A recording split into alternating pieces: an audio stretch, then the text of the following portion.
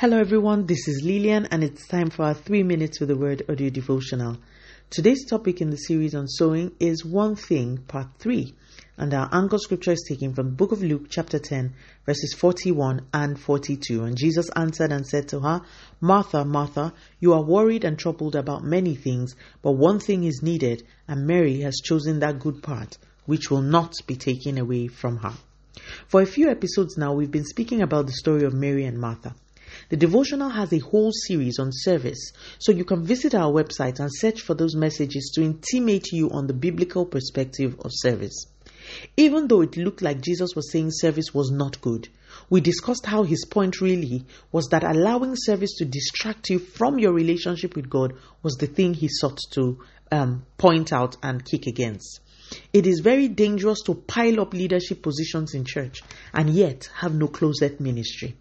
I know precious, well-meaning people who have won awards for being the best workers in their department who are so busy but cannot remember the last time they spent an hour alone with their God, without devices, without apps where they publicize their prayers, just them and God sitting at his feet, listening and fellowshipping.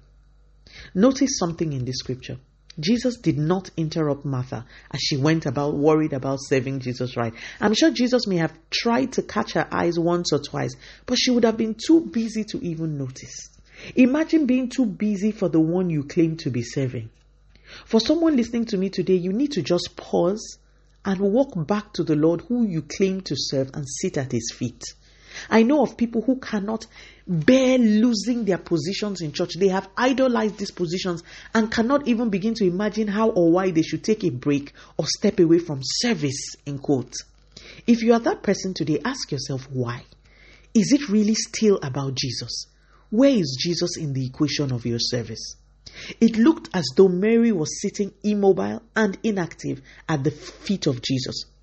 But of the two, she was the true servant. A true servant keeps the will of the master as topmost priority at all times.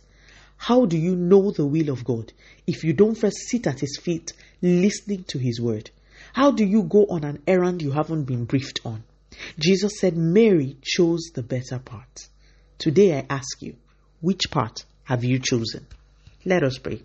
Father, in the name of Jesus, thank you so much for your word. Please, Lord, we receive the grace to stay focused, to not lose focus on the fact that you are Lord and that it is you we are serving. Continue to take all the glory, Almighty God. In Jesus' mighty name, we have prayed. Speak to you again soon. If you are blessed, please drop me a line on audiodevotional@yahoo.com or on our website at www.3minutesaudiodevotional.com.